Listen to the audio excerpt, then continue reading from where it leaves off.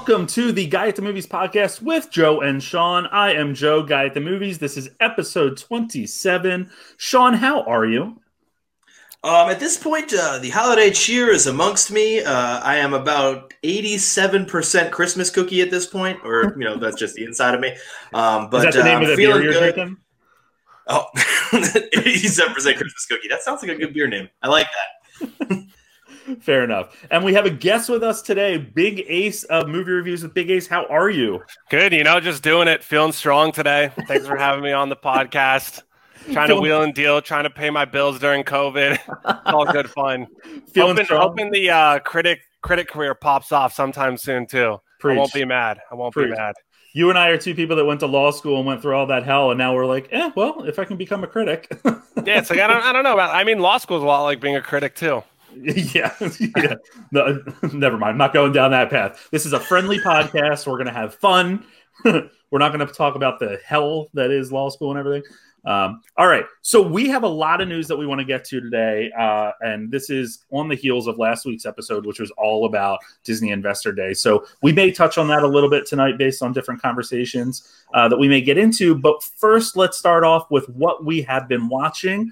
We're going to switch it up a little bit this week and just talk about our top picks, because one thing that Sean and I realized in kind of recapping kind of where we go with the episodes each week is we watch a lot of movies. Sean in particular laps me like three times in movies. Way too many movies. Far too many. But I haven't watched any this week, really, except for a couple. So there you go. And I've been a little behind on them. So what we're going to do is just kind of focus on the one that we want you to know about that we've watched. And starting off, I finally got around to Meryl Streep's Let Them All Talk, which is on HBO Max. It's getting pretty mixed reviews because the tone of the film is very somber in a way. I guess that's the way I would put it. It's very one note. Lucas Hedges is in it, and he's one of my favorite young actors. I think everything he's been in has just been phenomenal in terms of his performance. But it's really a film where Meryl Streep is not the most likable, and her character is a writer on a cruise ship with two friends that she invites, as well as her nephew, played by Hedges. And there's some stuff in the past that gets dredged up, and they really are learning to address all of it and figure out kind of where things went wrong in their lives in terms of the relationship. And Meryl Streep, even when she is the most unlikable character, is still putting on a whirlwind lesson on how to act when it comes to any type of personality that she may be portraying. So I really enjoyed it, to be quite honest. It's very different, but I really did enjoy it. I know, Sean, you saw it as well, didn't you? So what's interesting about this movie is that it was, with the exception of an outline, completely improvised in most of its scenes.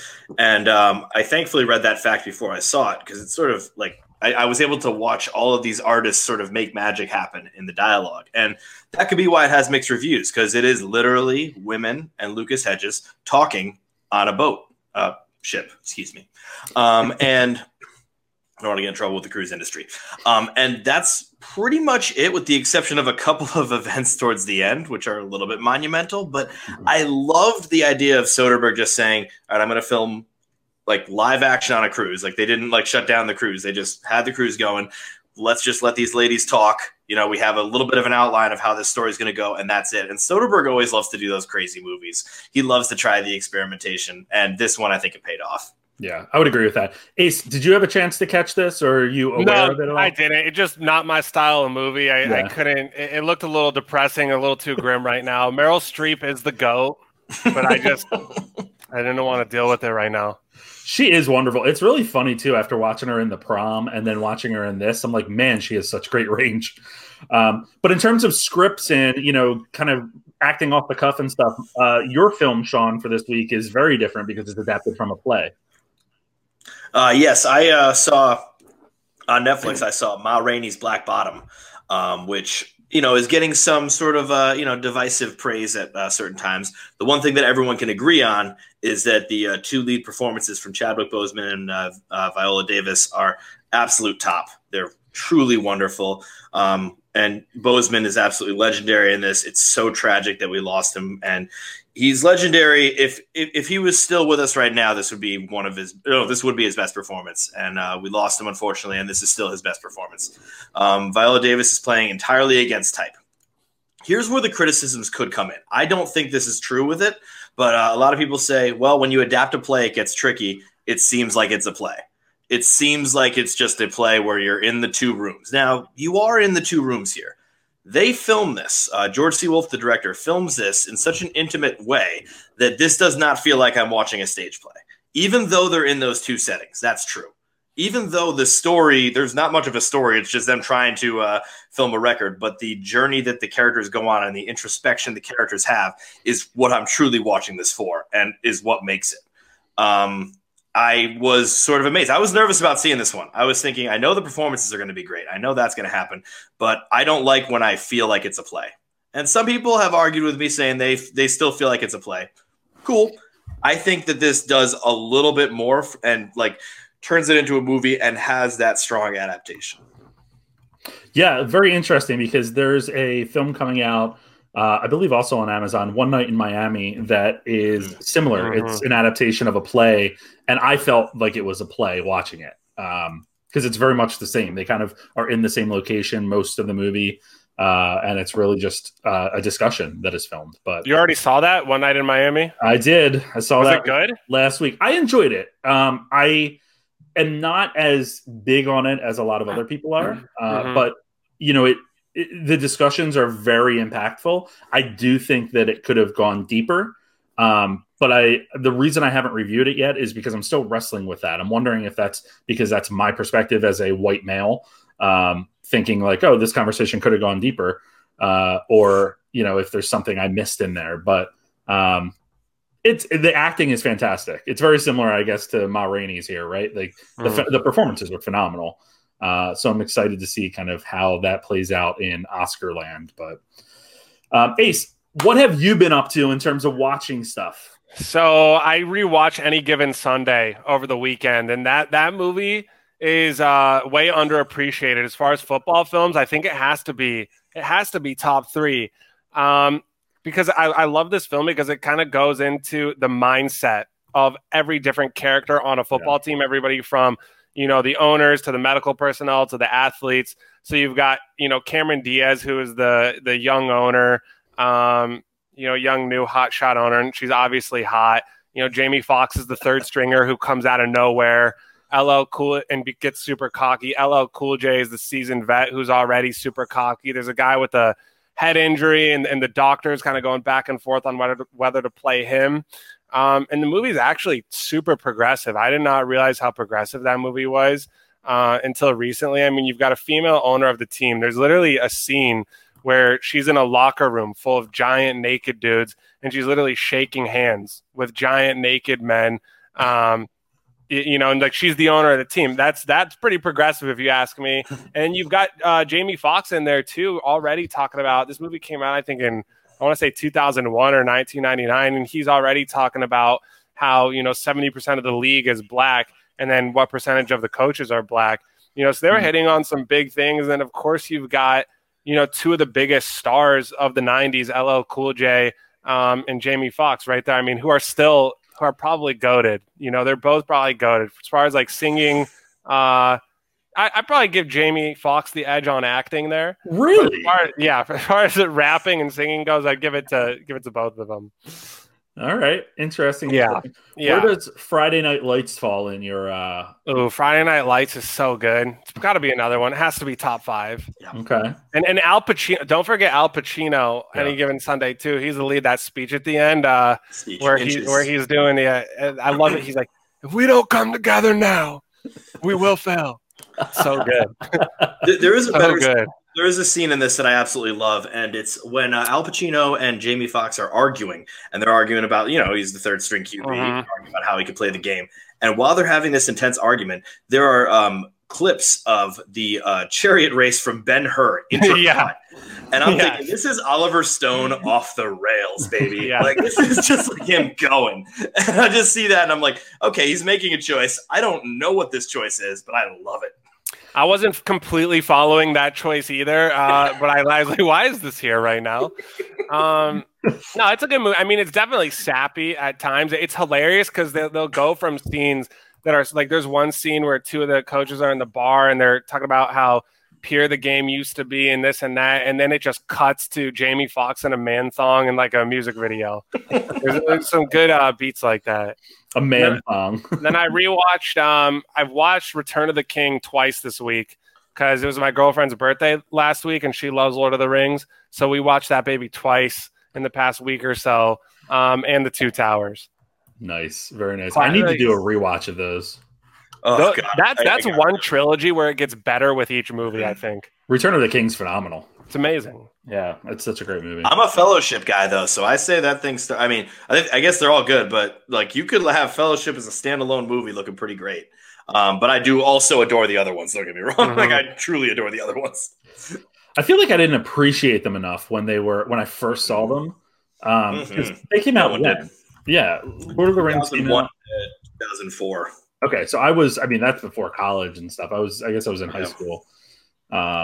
Interesting. Those are big screen movies. Yeah. I mean, we better not, like when they do the charge at the end with all the riders of Rohan, and they just charge with absolutely no battle plan whatsoever, just into the sea of orcs. That's legendary. Legendary. I live for big battle scenes on screen. That has to be the best. What's a bigger, better battle scene than that? And battle scene. Today's generation would argue Endgame probably. Oh, that's a good one though. Endgame. Yeah, that's a very good one, but that's tough. That's tough. Avengers. Dude, no. Coming out of the portals, that's a beautiful moment.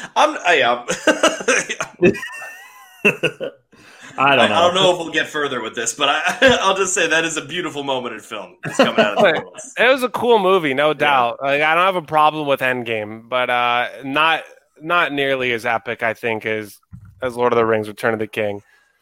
You just can't. I mean, I agree with you there. Yeah. I'm trying to. I go back to like Saving Private Ryan, right? Oh, like, yeah. Those battle scenes are incredible as well. Those are heavy. Mm-hmm. All the World War II vets say that's the D-Day, opening sequence. They say that's the most realistic to kind of what the real thing was.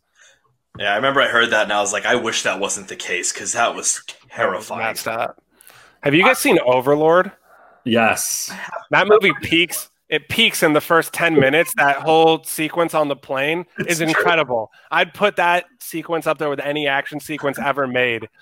And unfortunately, that's where the movie peaks. Overlord is the J.J. Abrams movie that for forever was rumored to be a Cloverfield movie, and then I guess they decided it wasn't going to be, and it's just something completely off the wall. It was fun. I had a good time when I saw it. I wouldn't watch it again, but it was fine. That's my go-to when I'm like. I mean. Has a Cloverfield movie or sequel ever known it's a Cloverfield movie until after it was made? Because I feel like the two that were made were just like, wait, we're a Cloverfield movie? Like, the aliens are different. What was the movie I watched recently? And I was like, this could easily be a Cloverfield sequel. I can't remember which one that was. I hate that this is what it's become. This could fit in. I don't know. Who knows? I'm sure we'll get more of those on HBO Max now that JJ has a deal with Warner Brothers. So we'll see what happens. Yeah. Let's jump into some news and start off with another monster. No, I'm kidding. Tom Cruise had a little bit of a fit on set of Mission Impossible 7 a few weeks back here now, related to COVID-19 safety protocols not being followed. What we want to do now is play that 2-minute clip for you all. And then we're going to have a little discussion about, whether he was in the right, whether he was in the wrong, if we agree, if we don't. It's some interesting context, I think, coming from a man who is so highly regarded in the industry and also a producer on this film, one of the first films back in the pandemic to be back in production. And he also wrote most of these protocols, if I'm not mistaken. Ace, you would know better there, right? I know that he worked with various groups on the protocols. I'm not sure, though, that he's the one who sat there and wrote all the protocols. Yeah, well, I doubt that. I should have said that part. Yeah. No, but he is the guy on those movies. I'm pretty sure he gets the capital P producer credit. So it's on him. We'll talk about it more, I'm sure, after you play it. All right, so here we go. Here is wonderful Tom Cruise jumping up and down on Oprah's couch. Oh, wrong video. Here is Tom Cruise ripping into crew members who have since departed. You're back there in Hollywood making movies right now because of us. Because they believe in us and what we're doing. I'm on the phone with every studio at night. Insurance companies. Producers. And they're looking at us and using us to make their movies. We are creating thousands of jobs. I don't ever want to see it again. Ever. And if you don't do it, you're fired. And I see you do it again, you're gone. And anyone on this crew does it. That's it. And you too. And you too. And you. Don't you ever do it again. That's it. No apologies. You can tell it to the people that are losing their homes because our industry is shut down. It's not going to put food on their table or pay for their college education. That's what I sleep with every night.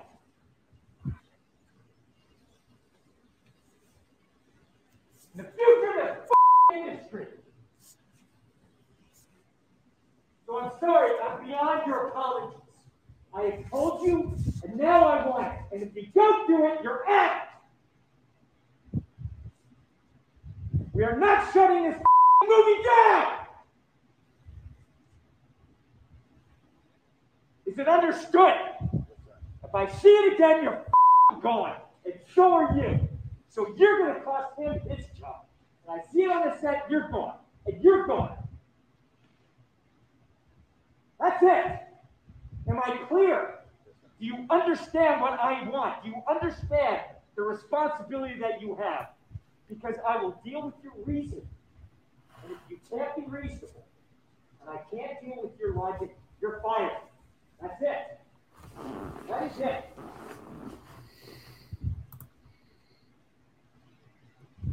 I trust you guys to be here. All right. So what are the thoughts that first come to mind after hearing that tirade? Ace, let's start with you down there.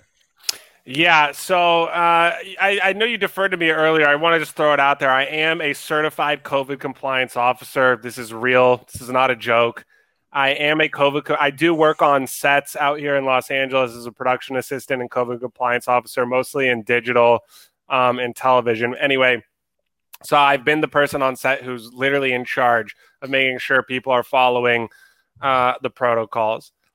Anyway, as far as Tom Cruise goes, though, like I everything he said is not wrong, you know, because I know the studio films are stricter policies than the things that I've worked on with maybe a little bit smaller crews. And when he is the capital P producer, or he is that big executive producer and everything's running through him, if the thing gets shut down, you know, that's ultimately going to fall on his shoulders. So I understand why he's mad. You know, in a lot of ways, I was kind of just thinking about it. It's no different really than a head coach getting on his team about breaking COVID protocols. And I'm sure that's happened. We just haven't heard it because that's not an industry where cameras are rolling around all the time. With that being said, I can't help but laugh a little bit at the tone in Tom Cruise's voice. Like if he was yelling at me, I was really glad I had a mask on because I might have started laughing just while he's on his like, little tirade, you know. I get why he's pissed. I mean, here's the thing. My understanding, though, is that he was mad because people were hovered around a monitor.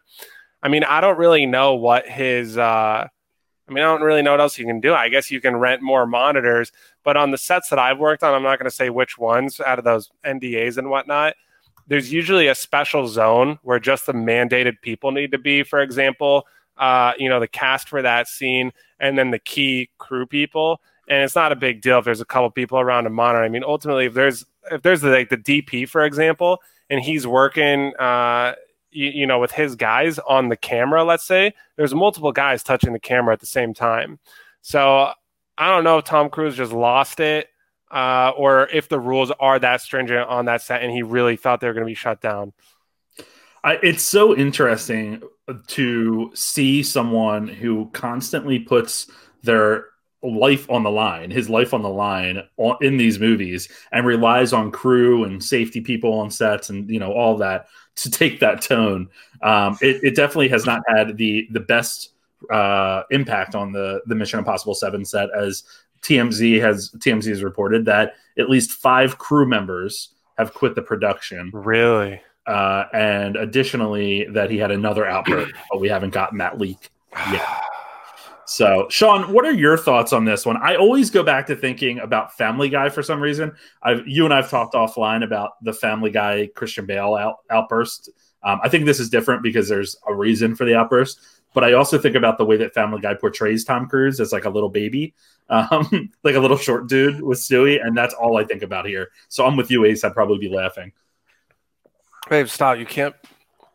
Sorry. That's my girlfriend. She wanted to see what's going on. Welcome. So, I mean, I would say the one thing I truly miss is yelling Tom Cruise. I truly miss the good old fashioned Colonel Jessup. Did you order the code red? Yelling Tom Cruise, because there's an intensity there that's great. I think that he also yelled with the cadence of Martin Sheen in Wall Street with his line delivery, where he said, "You could find a man whose worth is the size of his wallet." And there was a few that like really just he was borrowing the notes, and I really do appreciate that. I thought that was lovely. In terms of the actual seriousness of this, I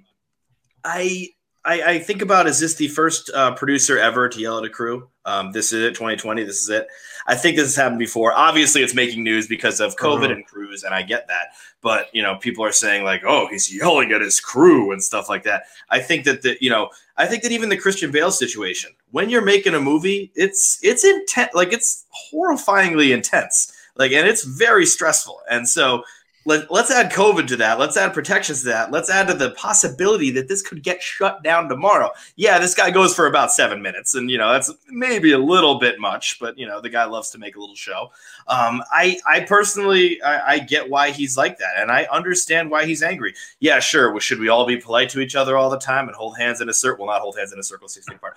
But should we all be in a circle 6 feet apart? Kumbaya? Absolutely. But sometimes we don't have time for that. So you got to just scream at the person, and then maybe scream for far too long, and therefore you still don't have time for that. But I argue that these are tense times, and so I side with Bale and I side with Cruz because those are the people I want in my corner, the crazies. Like, put them there.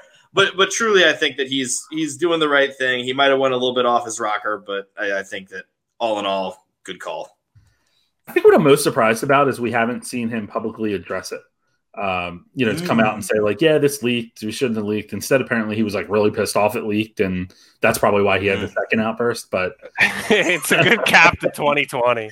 Yeah, it is really. Honestly, in today's media, though, I don't even think he has to apologize, because it'll just get blown over in a couple of days when the next Warner Bros. Decides to pull the rug out from under everybody, or God knows what happened. Like, I literally don't know what's going to happen. We have 8 days left. I don't know what's going to happen. City and stuff like that, like Greenland style. I want to see that. It's very good. $20 though to rent. I'm just having a hard time justifying that right now. Watch it with someone. You got the girlfriend ducking out of the way. Venmo. Yeah. All right, so let's move on and talk about the next story, which is another reboot in the works. And this one is kind of interesting to me. The Revenge of the Nerds movies are highly entertaining. They are a product of a time, of course. And they're problematic now in terms of how they display certain things. But Keith and Kenny Lucas of 22 Jump Street and some other projects, as well as Seth MacFarlane, best known for Family Guy, the TED series, the Orville. They're rebooting the 1980s hit comedy Revenge of the Nerds in what's being called a contemporary reimagining of the story. The Lucases are going to write and star in the film, while MacFarlane will produce. Sean, this immediately gives me Neighbors vibes. That's what it has to be. I'm confused by this because, not only is there the part Revenge of the Nerds, I do love those movies, but they have not aged well for the, kind of horrific things some of the characters do. But also, like, there's not really nerds anymore in this same sort of, like, classic sense. Like, I mean, I'm a nerd. Like, I think there's a lot of people that are nerds that are also, functioning members of society. I don't know if this, like, there's not that division of social hierarchy in the same way that there used to be. I mean, a bunch of the cool bros went to go see Avengers, and they also probably went to see Lord of the Rings. Mm-hmm. And so I think that in that regard, this seems like it's a really, really tough tightrope to walk, and that's the part of it that seems very interesting to me. I mean, they still could do it, but it'll feel aged, in my opinion. I mean, especially because when you're talking about fraternities and sororities in a film, they're not as, I don't know that they ever were well regarded, but and that's coming from someone who's in a fraternity. But today you have a lot more negativity and problematic behavior that is being showcased when it comes to sexual assault and some of the deaths we've seen on campuses, quite frankly, from hazing. I don't know. I was a nerd in school, so I'll watch it anyway. But Ace, were you a nerd in school? Well, I want to say first before I forget, being a nerd is cool now. So, Sean, I feel what you're saying. It's cool to be a nerd now. So, yeah, there's probably not that same social hierarchy. That's why we're here. No, one of my friends had an intervention with me, though. My freshman year, I was wearing Iron Man shirt to school, and he just said, dude, I get it, you like Iron Man, but chicks don't dig that. Stop buying the Target prints. You need to go get some other stuff. And he was right. Ace pushes his Pizza Planet shirt away. But dude, what you're saying though, with by the way, Revenge of the Nerds was shot at University of Arizona, Bear Down. That's where I went to school at. And you're right. They do some pretty horrible things. I mean, I'm pretty sure the end scene or one of that where the main character hooks up with the jock's girl, right? And he's wearing the Darth Vader costume. Mm-hmm. I'm pretty sure now that would be considered some form of sexual assault. I'm pretty sure that wouldn't be very funny in today's day and age. It's going to be interesting to see how they do it. Because again, every time I read this story or I read something about it, I get vibes of Neighbors, because that just kind of seems like a modern way to tell a story about a fraternity or sorority in today's time. Of course, it's not the nerd thing, but I guess you could see it in that. With the new parents, those are kind of, I guess those are nerds. They're sleeping all the time, and those are nerds, not having fun. they're nerds. My sister's a new parent. She's such a nerd right now. All right, so let's move on to another story here. This is one that we've been following for quite a while. Warner Media has concluded its investigation into Justice League following allegations made by Cyborg actor Ray Fisher against Joss Whedon, Jeff Johns, and a number of other individuals on the set of the Justice League reshoots back in, I guess this happened in 2016 or early 2017. So Warner Media has now come out and concluded the investigation, stating that, quote unquote, remedial action has been taken. Ray Fisher went on to say, to comment online saying that the investigation is now complete. It has led to some remedial action that we've seen and some that is still to come. And let me see what else. And Warner Media, I actually really like this. Warner Media reached out and said that they appreciate Ray Fisher having the courage to come forward and assist the company with creating an inclusive and equitable work environment for its employees and partners. That's a nice cap to a really shitty way they started the investigation, to be quite honest. But what are we seeing from this? Number one, Joss Whedon has exited his series The Nevers on HBO. Some footage of that was shared in an HBO Max sizzle reel last week, I guess it was. But he was developing that. That was his whole thing, and he stepped away from that. Additionally, last week, we learned that his comedy, Pippa Smith, Grown Up Detective, which was going to be on Freeform, he was producing that. That has been scrapped. So while these are not direct relation, we don't know for a fact that they are a direct result of the investigation. That's kind of what people are inferring here. Ace, are you familiar with any of what's been going on with this investigation? I am a little bit, and what you said makes me think though that maybe I'm missing something. So maybe you can fill in the gaps for me, because my current understanding of this is that the entire situation is extremely vague. I read the original accusations, and it just said abusive set. He was abusive to cast members. Oh, okay, in what sense? What does that mean? And maybe I'm missing something. So fill me in. And then also, even when Warner Bros. Kind of wrapped it up recently, they basically just said, again, extremely vaguely, remedial measures have been taken. What remedial measures to what problem? So part of me thinks like, you got to take every accusation. It's a hard thing, right? Because you don't want to give full credence to every accusation, because we're not just going to assume that every single accusation is true, right? But it would be helpful if they gave me some factual information so I could form my own opinion. Unless I'm missing something, you tell me. Yeah, so all we really know about it is that there were a number of issues, quote unquote issues, on the set of the reshoots with Joss Whedon leading them. A lot of it came in the form of, it seems like, some racial tension. And, from what let me see if I can pull up the old report here. So it was accusations of mistreatment and impropriety on the set of the film. Fisher later elaborated in an interview with Forbes, citing the removal of characters of color from the film and his own diminished screen time. Additionally, he alleged that notes given to him during reshoots by Whedon were comments influenced by racism, and that Jeff Johns made veiled threats to his career. The other piece was that later on in post-production, they lightened up the skin of one of the actors of color. And, you know, what we've learned since then is that I believe it was Gal Gadot in an interview this past week that said she was interviewed for a lengthy period of time by Warner Brothers, that she had her own issues on set that were dealt with at the time.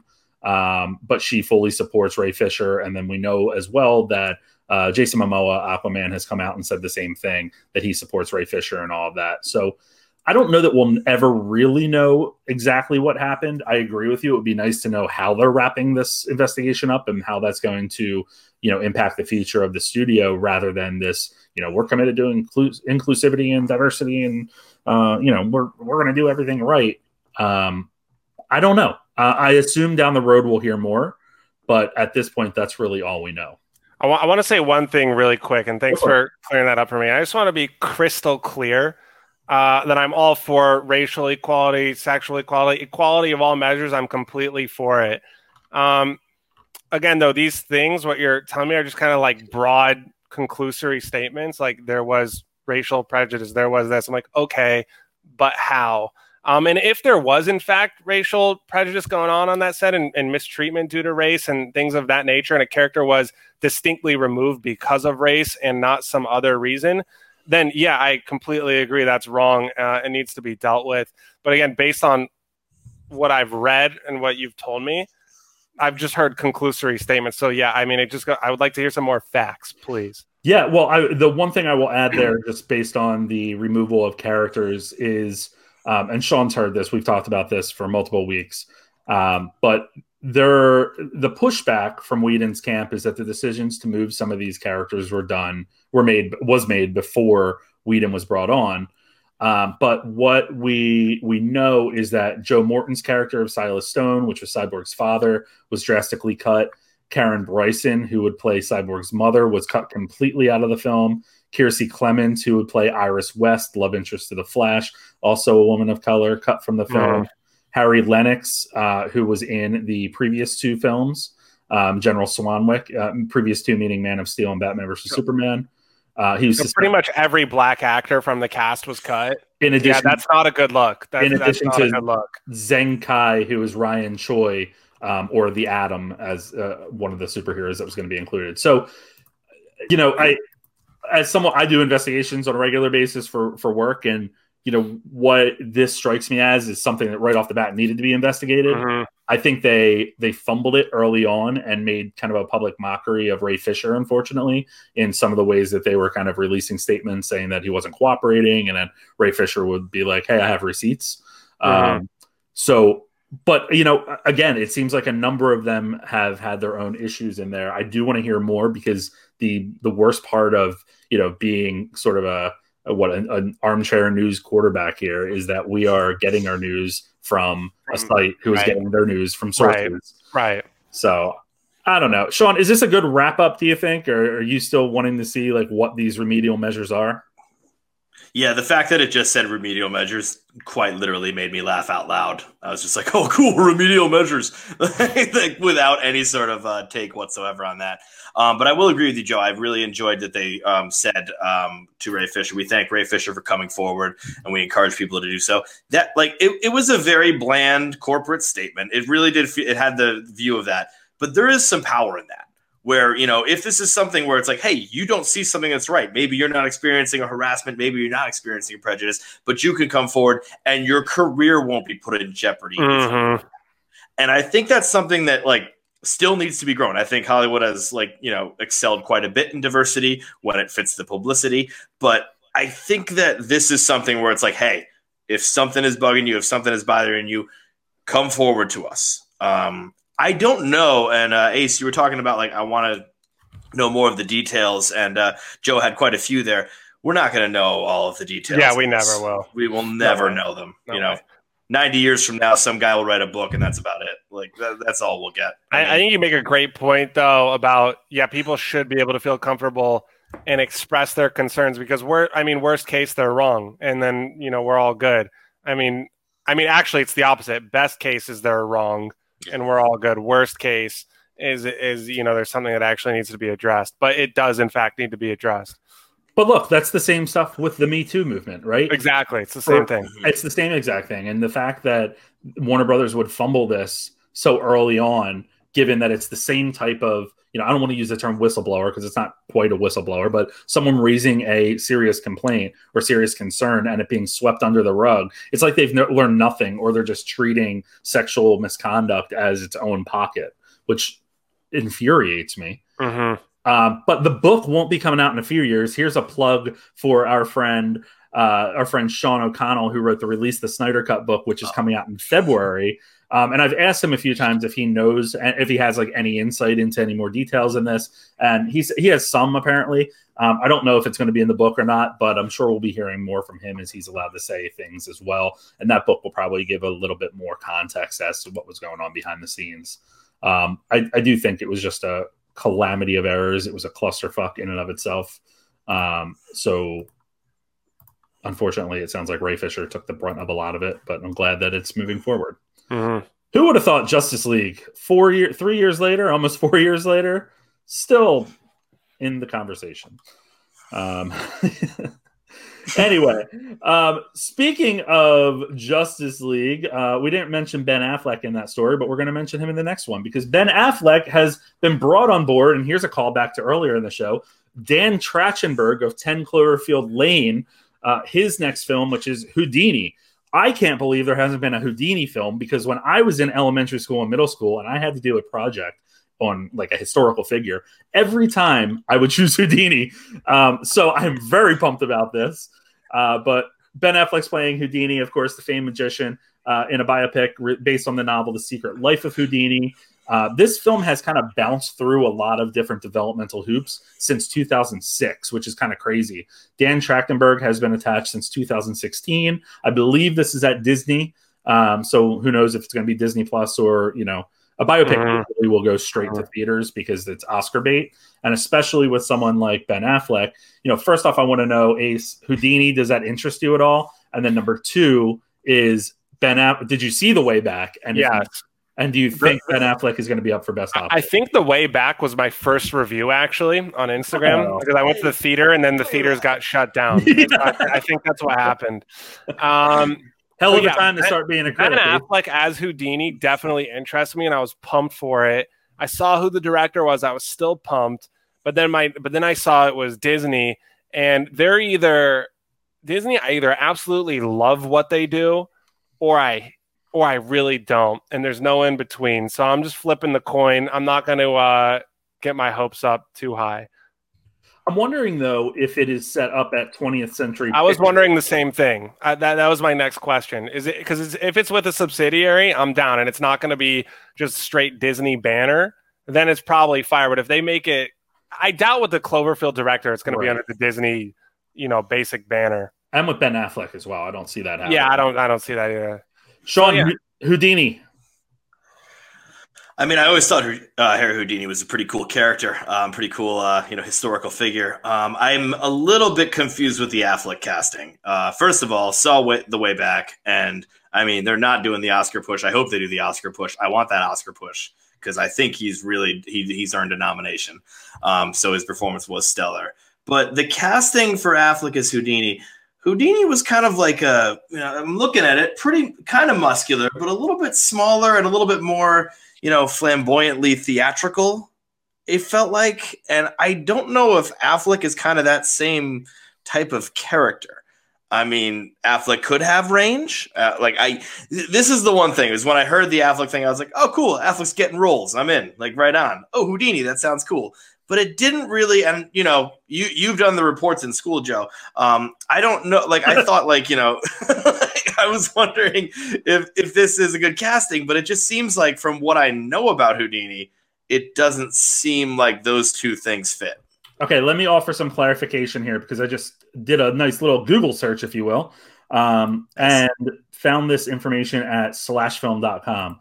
So the book itself, The Secret Life of Houdini, The Making of America's First Superhero, is what it's called. The book, quote unquote, posits that Houdini was actually a secret agent who investigated the occult, and the pitch for the movie was that not only was the man a world-class magician and escape artist, but also, quote, part Indiana Jones and part Sherlock Holmes. When last we heard, the latest draft of the script was written by Noah Oppenheim, the Maze Runner Jackie. So, but I doubt that he's going to be attached, only because he was caught up in the Harvey Weinstein scandal. The Hollywood Reporter says that the Houdini movie will be a star vehicle for Affleck, but we've heard that the actor won't be playing Houdini himself. Instead, Affleck will play a supporting character who is some kind of agent. Oh. Yeah, that just changed the whole thing. What is happening? That just changed the whole thing. Whew. So I don't know. I don't know at all now. I like Ben Affleck as a secret agent. He did good in Argo. Yeah, it seems like, yes, like he'll be like an Argo type. Well, he'll be like, like Houdini's the real agent there, and Affleck's like the guy in the shadows being like, follow the money or something. Like, I don't know, but some kind of deal like that. Gonna make this reference only because I was watching it yesterday, but the original Willy Wonka and the Chocolate Factory, the creepy guy that's like, the jawbreaker, get the recipe for the jawbreaker. It's an everlasting gobstopper, John. That one, whatever. creepy voice. All right, guy, Slugworth. So from Ben Affleck to Chris Pine. Chris Pine is attached to star in a new version of Dungeons and Dragons. Our friends at the Chumpcast will be happy to hear this, because they hold Dungeons and Dragons game nights every Tuesday night on Twitch. Losing my voice. Dungeons and Dragons will be set up at Paramount and will be directed by Jonathan Goldstein and John Francis Daly of Game Night fame. And they also wrote the script. It sounds like they are wanting to attract an ensemble cast and launch a franchise, as they all want to do, for Paramount. Are you a Dungeons and Dragons guy, Sean? So I am not, although it does sound fun, and I've listened to a lot of games be played, because that seems like the big thing that everyone does on podcasts as well. Like they always say, like, ooh, let's do this for the podcast and stuff. So the Chumpcast also does this, which is cool. I know that from like listening to people do the games, it seems like it's a very complicated which way books type of style, and like a very, very large open world that maybe isn't the best idea to make into a movie. But that might just be me. I mean, Chris Pine leading a fantasy movie, that sounds dope. Like I'll take him. Like, he knows how to deal with the craziness of some sort of fantasy world. But this seems like it's going to be overly complicated with a lot of different worlds and a lot of different games. And how are they going to exactly nail this down? Kind of reminds me of like World of Warcraft when they try. That's what I was thinking of too. And like, where are they going to go? Ace, did you have a Dungeons and Dragons shirts freshman year, or no? I recently bought it though to learn how to play with my girlfriend during quarantine. We haven't busted it out yet though. My concerns though are similar. I know about it and I've seen other people play, and I like lore and things like that. So yeah, my concerns are similar to Sean. I just don't know. I don't know how you nail it down and how you make it into a movie. Do you make it more like a Jumanji type situation, or are you going to go World of Warcraft?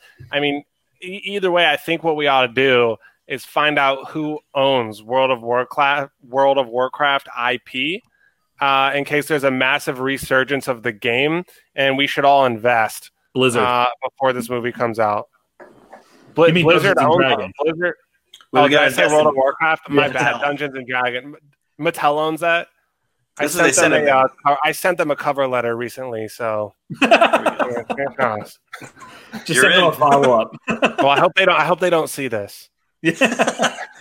Yeah, This goes out wide. Like this is.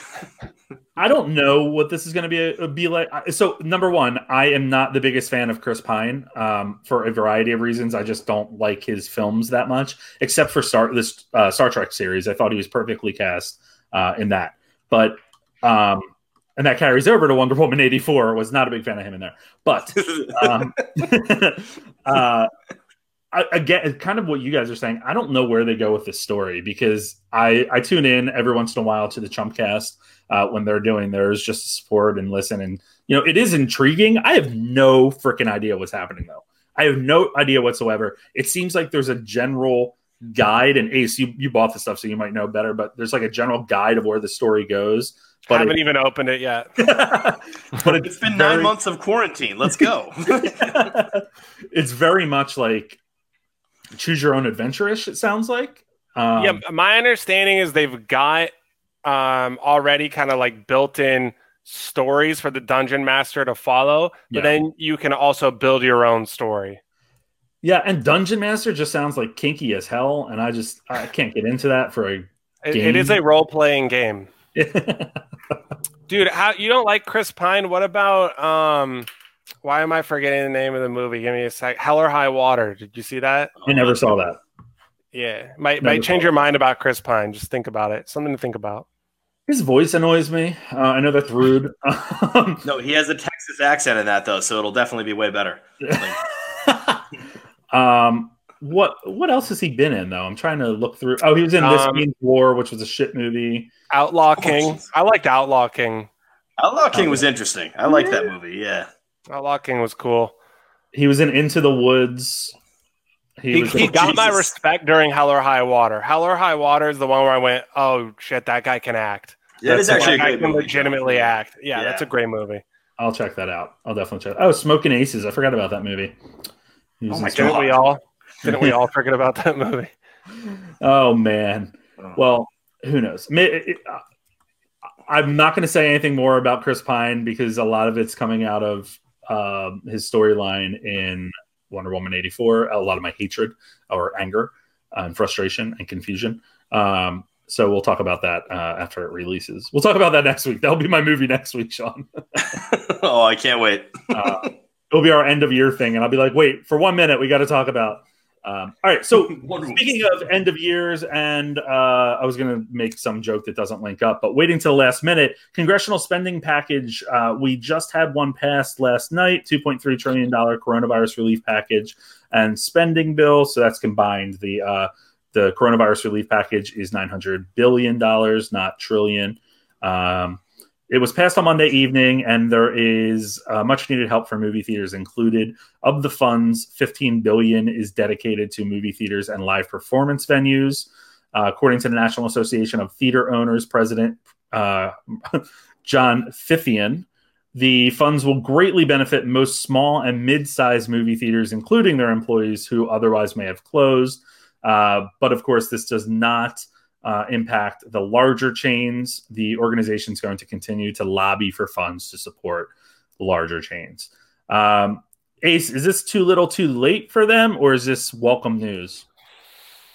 It is welcome news. I just don't know. I mean, ultimately, how much is the relief really going to help? Like a small theater, I don't know where they're operating out of. I mean, I just don't know. I mean, the bottom line is I don't know. What's really going to help is when they say, all right, we've got enough vaccines out.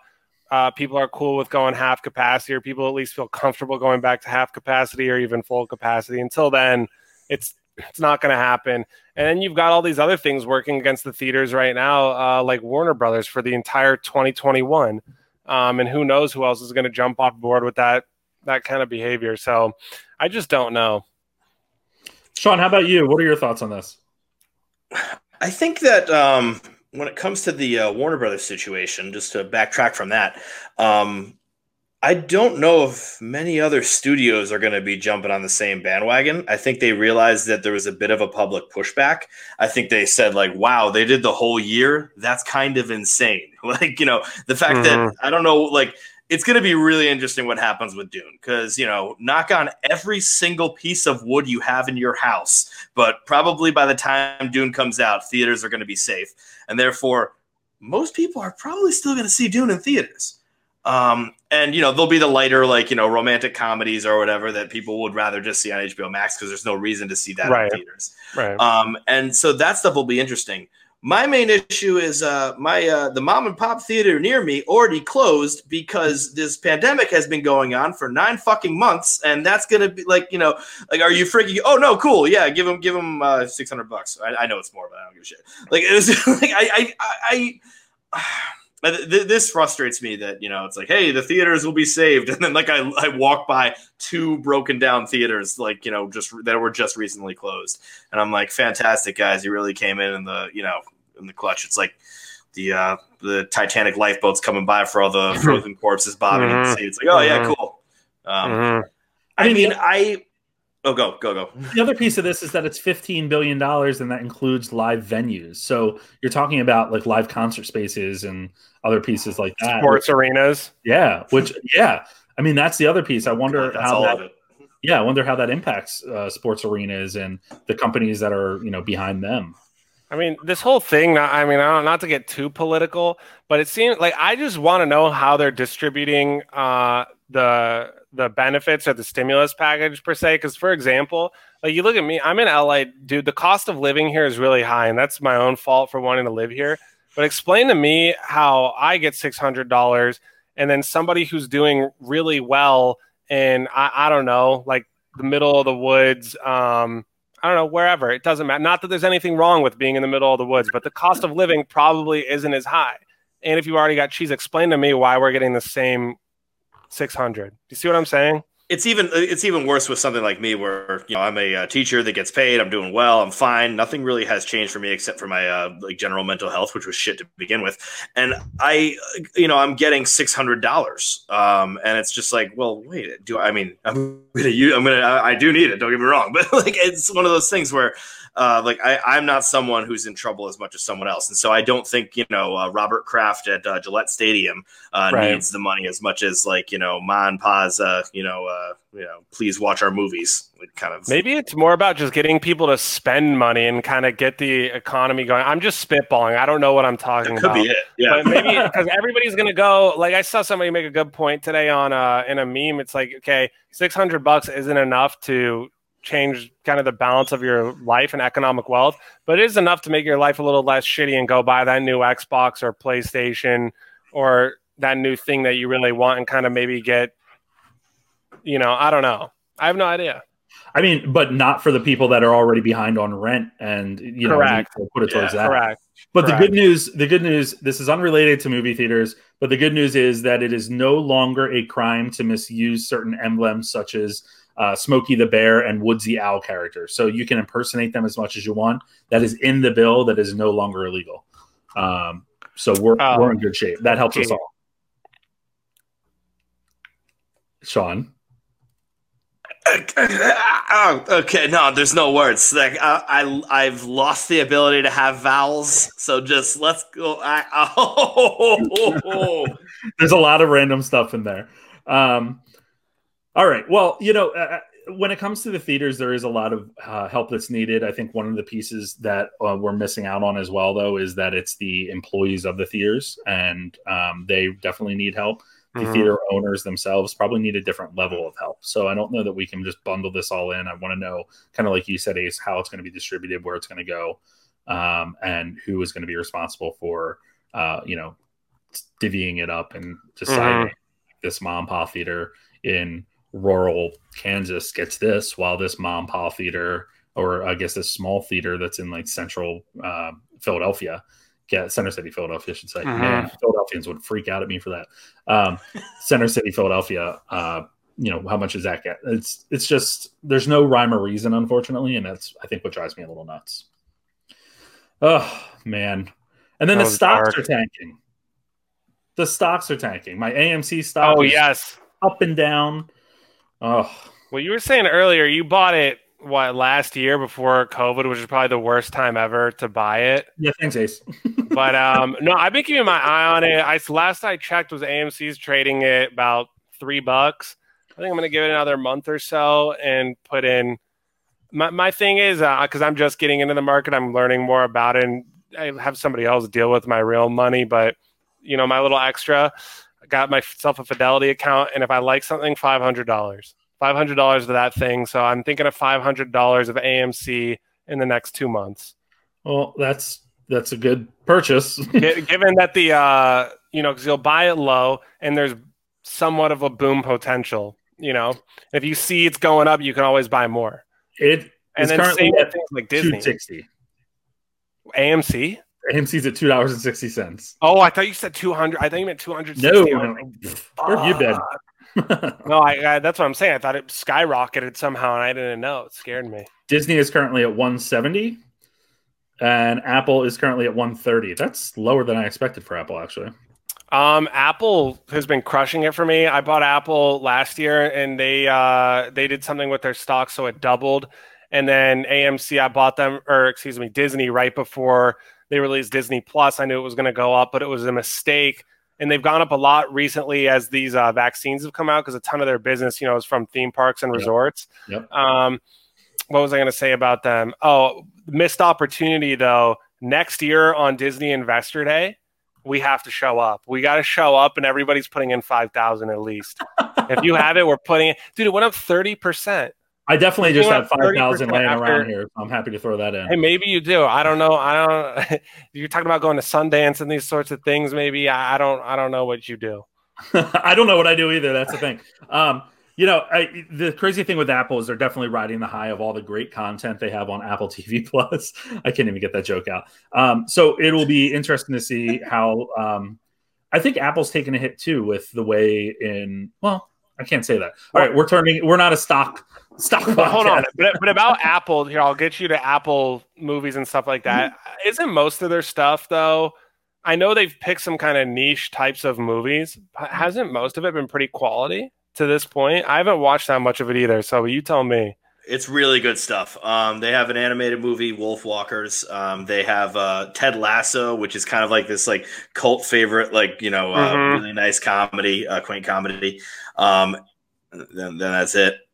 I know. Well, I mean, because you mentioned Ted Lasso. I know this is a movie podcast, but C with Jason Momoa is actually pretty sick also. Oh, yeah.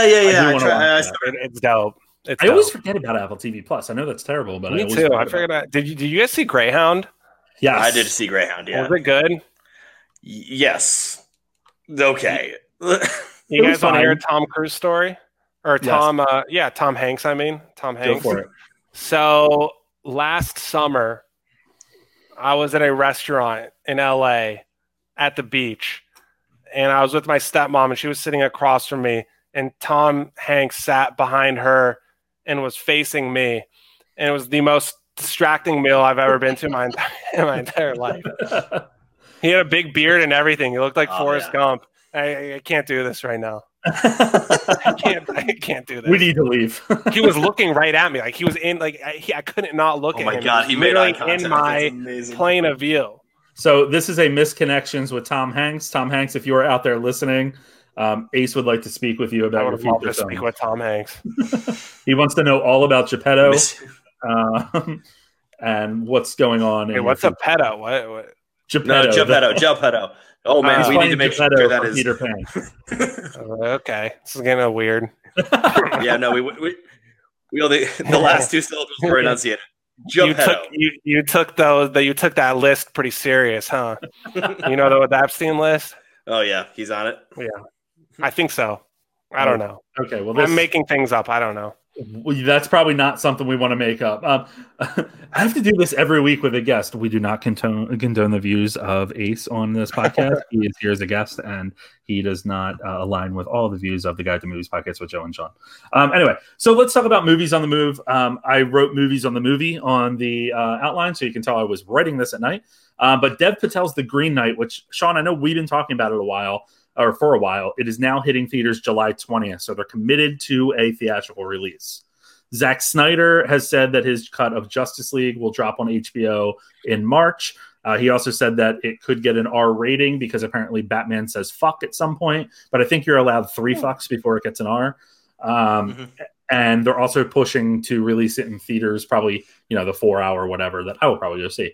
Tom Holland and Daisy Ridley's Chaos Walking, which seems like it's a chaotic movie in and of itself, has been delayed multiple times and is now set to hit theaters March 5th. Tom and Jerry, which cool, is heading to HBO Max and theaters on February 26, 2021, and the Mortal Kombat reboot heads to HBO Max and theaters on April 16th, 2021. Out of those movies, any of those that you're really interested to see? Whoever. Zack Snyder, Justice League, obviously, and Mortal Kombat, just because it's Mortal Kombat. The rest, though, hate to say it, because I really love Dev Patel and Slumdog Millionaire in line, but that Green Knight trailer looked like absolute trash. What? Oh, and yep, I said it. Damn. I said it. Wow. And also, hopefully I'm wrong. Hey, I don't want to be right when I make these predictions. Okay, but we'll see. And then Tom Holland, Daisy Ridley, with a movie with that many reshoots, it's very rare that they get it right eventually. They might salvage it, but to nail it, unlikely. For me, the very new interesting thing has been that putting a movie in theaters is sort of its dumping ground during this COVID time, where most of the movies you'll see in theaters, with the exception of ones that will eventually be released on VOD. But there's a lot there that I was like, all right, let's just put this in theaters and then not worry about it. And so I look at the Chaos Walking and the Green Knight, and I think about Chaos Walking is coming in March. I'm hoping by then, shots are going to be in the arms. Maybe we'll be going to theaters. And so maybe they're planning to say, hey, let's get everybody to go see Chaos Walking. Doesn't seem likely for March. However, the Green Knight in June, that seems like one where they're, hoping there'll be a decent amount of crowds in theaters. Now, crowds in theaters to see an A24 Dev Patel movie about, the Legend of the Knights, it's not exactly going to crowd the theaters, but it will hopefully have a pretty good theater standing. And I think that's why they've dropped it in July. This is always, or June, excuse me. This is always the, right now, this is this game of chicken that we're playing with a pandemic and the fear of a pandemic of when do we actually just start to release release movies into theaters. And so I wonder where that will go here. Yeah, I don't know. I really don't know. I think going back to the Warner Brothers decision that we're going to see a reversal of some of the films. I think that, I said this last week or the week before when we were talking about it, their decision to make the announcement that all next year's titles going to HBO Max and theaters, I think was really dumb. They should have at least said through March and then a case by case basis, or, through June or something like that. And then move their schedule around appropriately, because the news was out there that we were expecting a vaccine on the horizon. And if all goes well, hopefully things are getting back to somewhat normal, come March, April, May. I just think that they lost a lot of bargaining power when it comes to any decisions that need to be made in the future with theaters regarding release windows or anything like that. So the fact that they are that the Green Knight is one of those films that is still committed to theaters, I think, like you said, is really big for that studio to push it for the summer release. They're probably expecting big things from it. But I don't know how Warner Brothers does that with any of their films, even if they decide to just put Dune, right? I think the damage has already been done. Sure, there's news out there today that's saying that Dune might be I guess the director is really pissed off, and they're debating reversing course for Dune because they want to make sure that it has the ability to build additional to spawn sequels and stuff like that in the future. But once that dam breaks and you have one director that gets his way, what happens with all the other films? Mm-hmm. I just don't know. That's going to be chaotic if they do it. I want them to do it, but that will just be chaotic the other way. Oh God. And everybody always compares it to the Snyder Cut and Zack Snyder getting his way, but that's a very different set of circumstances all around that. So, listen, some late breaking news here regarding awards. With Sean, I know that you're a big awards guy, and we're going to be talking about this more after the start of the new year. But the Golden Globes is what I was just about to say. Has made some shifts. They moved Promising Young Woman from comedy to drama. Maria Bakalova, who was the daughter in Borat 2, is now up for lead, best actress or lead actress, whatever the role is, whatever it is there. The same is happening with Helena Zengel's role in News of the World, which I haven't seen yet, but I'm hearing amazing things. Lead, okay. And Disney Plus's Hamilton has been submitted and accepted in the comedy or musical category. I don't know about that. I don't know about that one either. I don't know about that. Yeah, that doesn't make any sense. Yeah, It's not even a movie.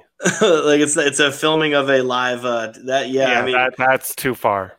This is the Globes also, so the Globes are kind of dumb. Yeah, you're right. The Globes go two different ways with it. The Globes used to be this big predictor of the Oscars, and it was like if you won a Globe, you won an Oscar. That was the way this went.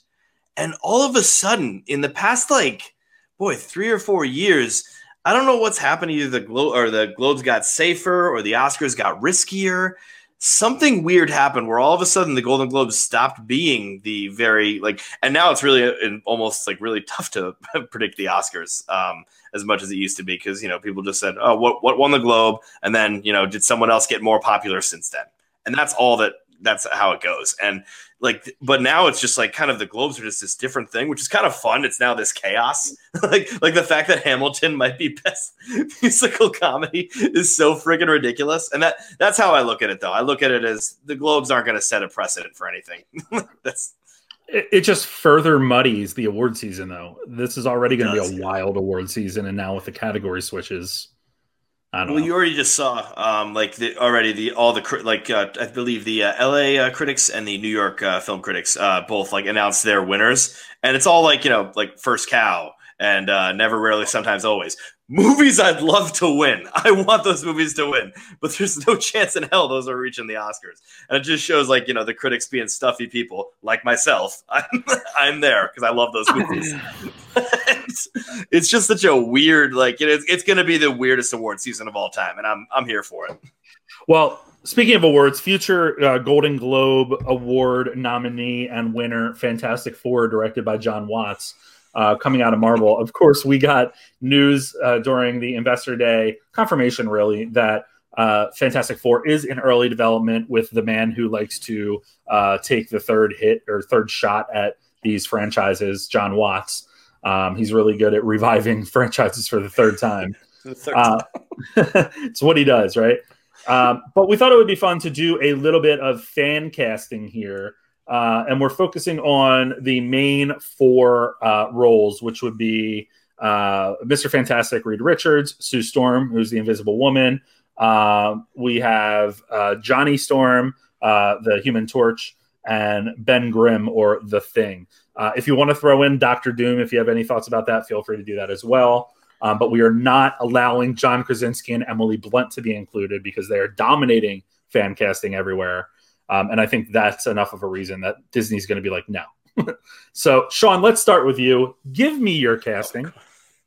I need to first make sure it is said that I don't know much about comic book characters. I appreciate them. I didn't realize some of these comic book characters are in relationships, and so there's going to be an age discrepancy that's going to be a little bit difficult to manage. Like I don't think it's illegal; it's just immoral. So I'm going to start off with The Thing. I went with Dave Bautista. I just think unfortunately, it's an incredibly obvious, not fun one there. But I just had to go with Dave Bautista with that one. They don't need to put any makeup. Then you have he's made of rocks. Then you have for the Human Torch, I have Nicholas Hoult. I think he has like sort of a cocky level to him. He's got the good looking charm to him. Basically, I'm basing his performance off of how he was in The Great, the Hulu series, where he played a Russian oligarch. No, Russian leader, Russian king. Yeah, king. And I do not know how it goes over there, but and so he was just very, cocky, very charming and very silly. All right, so here we go. These are going to be the tough ones. So for Sue Storm, I went with Anya Taylor-Joy. I love the idea, it's just someone who is beautiful, who looks smart because she played chess, and I believe that she was the smartest chess player in the world. And I just thought that that would be a good pick for that. Okay, here we go. And so we couldn't do John Krasinski, so I went with someone that has that same sort of attractive nature, but also sort of nerdy. And we've already talked about him on the pod today, and that is Jason Sudeikis for Mr. Fantastic, who is Yeah, and I think he could play young, and Anya Taylor-Joy could play old. And I think maybe I'm still an okay person, but that those are the two that I looked at with that. That was the toughest one I had, without a doubt, was Mr. Fantastic. Yeah, I could see someone like Jason Sudeikis in there only because Marvel does like to throw the comedy element in every once in a while, so that could happen. I don't know. Ace, what are your thoughts? I just want to say quickly, Sean, I don't think Nicholas Hoult is handsome enough for Human Torch. Good looking guy, but not handsome enough. I think I agree with you there. Yeah, I think for the Human Torch, you go with Zac Efron. That's the dude who, I mean, he's good at playing that character. He's done it in many movies. Just give it to him. Let him take his shirt off. It'll be a thing. Give him a franchise. Give him a spinoff. We'll all go see it. Okay, for The Thing, I like Terry Crews just because he's yoked. Yes. Terry Crews is yoked, and if you want to talk about the comedic element, give it to Terry Crews. And I know that The Thing I'm not like a huge Fantastic Four fan, but my understanding is The Thing is more kind of like blunt, like Batista and Guardians of the Galaxy, kind of more like that character. But I think Terry Crews can make that a funny character. Mm-hmm. Maybe I'm wrong. I don't know what I'm talking about really with The Thing. For Mr. Fantastic, I went with an older guy, still a handsome guy. He's not that old. Kyle Chandler. Oh. I like Kyle Chandler for that. He's kind of like the leader of the team. He's smart. He's still kind of he's handsome enough though. That's an interesting old enough to be married. And then for the Invisible Woman, Connie Britton. I'm not really sure, so I'm going with Elizabeth Moss from The Invisible Man.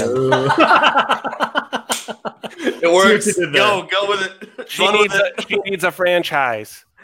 She needs a franchise movie. She has one, but she needs with Handmaid's Tale? Yeah, Handmaid's Tale. They're doing more. But she's doing other Blumhouse films too. She's like their new darling. Well, they're doing. And they're going to do, I think, like they want to do something with, her being the Invisible Woman at the end of The Invisible Man, and then that's going to be a universal thing. That seems like a stretch. I was joking. I was joking when I said this, and they obviously. I like it still. I think it's going to be fun. Speak it into existence, Ace. All right, here are my thoughts. I have for Johnny Storm, DeCray Montgomery. He is in the Stranger Things season. Oh yes, 3 and 4. Good. He was the Red Power Ranger. Yes. I just think he would be solid for that. He's got that like bad boy aspect to him, but he's also really charming in Broken Hearts Gallery. So I think he has the range and he could play that. And he's a good looking dude and he'll be able to pull that off. Mr. Fantastic, I have Dan Stevens from Legion and he was the Beast in Beauty and the Beast. He's been in a few other things. He was in Call of the Wild. He was the rich guy. He was the rich guy. Yeah. I just watched that the other night and I'm like, oh yeah, that's Dan Stevens. So I think that would be interesting. For Sue Storm, I have Logan Browning, who is from Dear White People, African-American actress, but I think she is up and coming and would be awesome in this role. I think it would also bring a diversity aspect to the storytelling in, of course, Marvel was very, very white for forever, except for specific characters that were meant not to be. But I think in looking at a family that would exist today or could exist today, that would be a really interesting twist on that. They tried that in the last one. with Michael B. Jordan, and I'm forgetting who played. Oh, Kate Mara, who plays Grimm. This is my weird one for Grimm. I saw this on a website somewhere, and I actually am like all about it. Any of you watch New Girl? Did you ever watch New Girl? Mm-hmm. No. Jack Johnson on New Girl as Grimm. Jake Johnson. Jack Johnson would be interesting. He's the singer, isn't he? Yeah. Jake Johnson. He's a goofy guy, but I think about like the one part of Grimm Ben Grimm that always got me like it was always strange to me is he always was like that older man. He was like that older, like gruffier dude. Of course, because he's friends with Mr. Fantastic and all that. He's older, but I just think that like bringing it back to, I don't know, like a younger age would be really interesting, and putting that type of spin on it would be something fascinating. Dr. Doom, I saw a lot of good casting for. I'll just throw this out there. Javier Bardem was one of them that I saw. Giancarlo Esposito was another one. Sam Witwer would be mine. I liked Sam Witwer a lot. He was in I forget the name of the show. He was Doomsday in Smallville. He was the voice of Darth Maul in Clone Wars. He was Darth in the last in the Solo after credit scene. I just think he has that like that look about him. So I don't know. I think that's going to be the next really interesting casting for Marvel, right? Because that is 4 individuals that make up the quote unquote first family of Marvel, and they need to get that right, or people are going to rage. Would you be happy with John Krasinski and Emily Blunt? No. Why is that? They're too famous. They're too they have enough of their own stuff going on. They don't need. I don't know. I just don't like it. I don't like it. I don't need a reason. I just don't like it. I wonder this now, because this is very interesting when you say they're too famous. And no, I know, because I said Zac Efron for Human. No. I'm not even fighting you on that. I promise you, I'm not fighting you on that. I'm saying, like, what would the crowd reaction be if they go with 4 unknowns? And I feel like I would be totally cool with that if they get it right. But the crowd reaction, not just us 3. Us 3 would probably be cool with it. But like, I wonder what would like that public perception be. Like, dude, they'll go see it. If they stamp Marvel on it, people will go see it. Fact. And now you're going to get it year round through Disney Plus. I wonder if that's going to hurt Marvel though, more than it's going to, because then the continuity of it all, it's almost going to be taken away. Because do you really expect everybody to keep up with the Marvel universe year round? I can do it movie wise year round, but with the shows and all that, I don't think so. I mean, I'm still going to. As long as they are short series and not like DC was doing with their DC shows that are all intertwined, because they were like 23 episode or 24 episode seasons, and you had 4 or 5 different shows that would cross over, and you needed to know what was going on, and that's a commitment. But a series like Falcon and Winter Soldier that's going to have 6 episodes, and I think WandaVision is 8, if I'm not mistaken. I'm okay with that. I can handle that. And it's going to be like, slowly boiling the frog to death as opposed to dropping the frog into the boiling water. It's going to be like a little bit of a stretch of a show at this time. And then, maybe a week off, and then a little bit of a stretch of a show this time. Then you realize you watched everything that's ever existed that's Marvel.